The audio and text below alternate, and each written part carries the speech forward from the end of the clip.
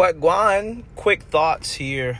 Something that Gannon Baker said during the Committed to the Craft conference. Of course, we're still talking about that because the jump was powerful. The jump was inspirational. So here's what he said that has stuck with me.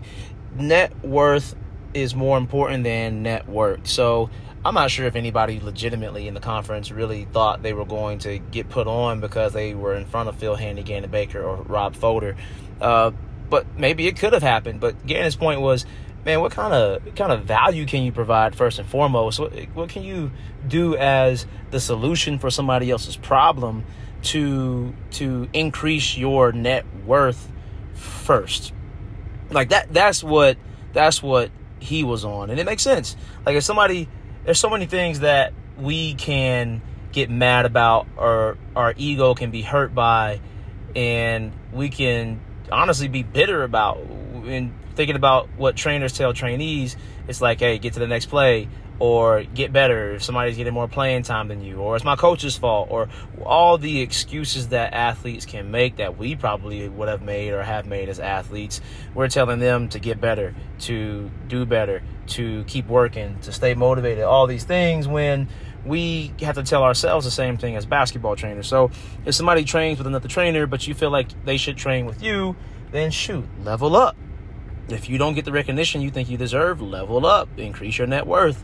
It's the same thing that we tell trainees. And the point was, increasing your net worth will lead to the network.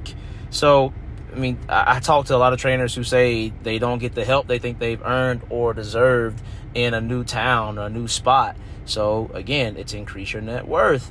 And they feel like they get the raw end of a deal in a rental situation or any kind of deal. And it's the same thing. Increase your net worth. For me personally, sometimes skills clinics don't have the attendance that I think that they should have for the girls. So I'm making trips, and the boys are packed. The boys are good, but the girls are not. So, yeah, it may be that the market doesn't really want to pay for stuff like that. It may be that people are busy with other events.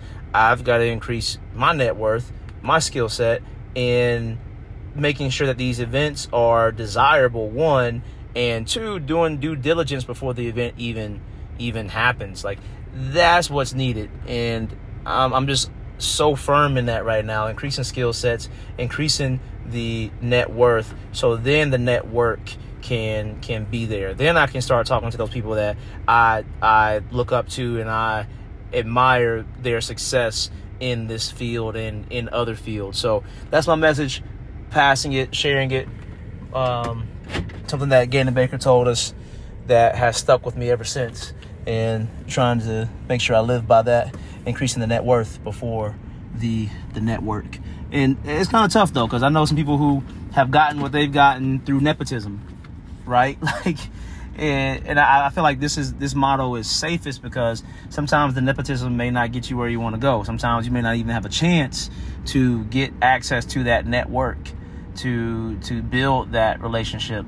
Even if you do, most of the time it feels like you're not going to keep it if you don't have the skill set. So it's just safest to build the network before the net worth. I know we always throw around net worth is your network, or your network is your net worth, one of the two. But I kind of flip that around, and I kind of like the order that Gannon presented to us. So hope you guys are doing well. Hope you're having a busy summer, a productive, successful summer. And don't be a stranger. Let's reach out, and I will talk to you on the next podcast episode.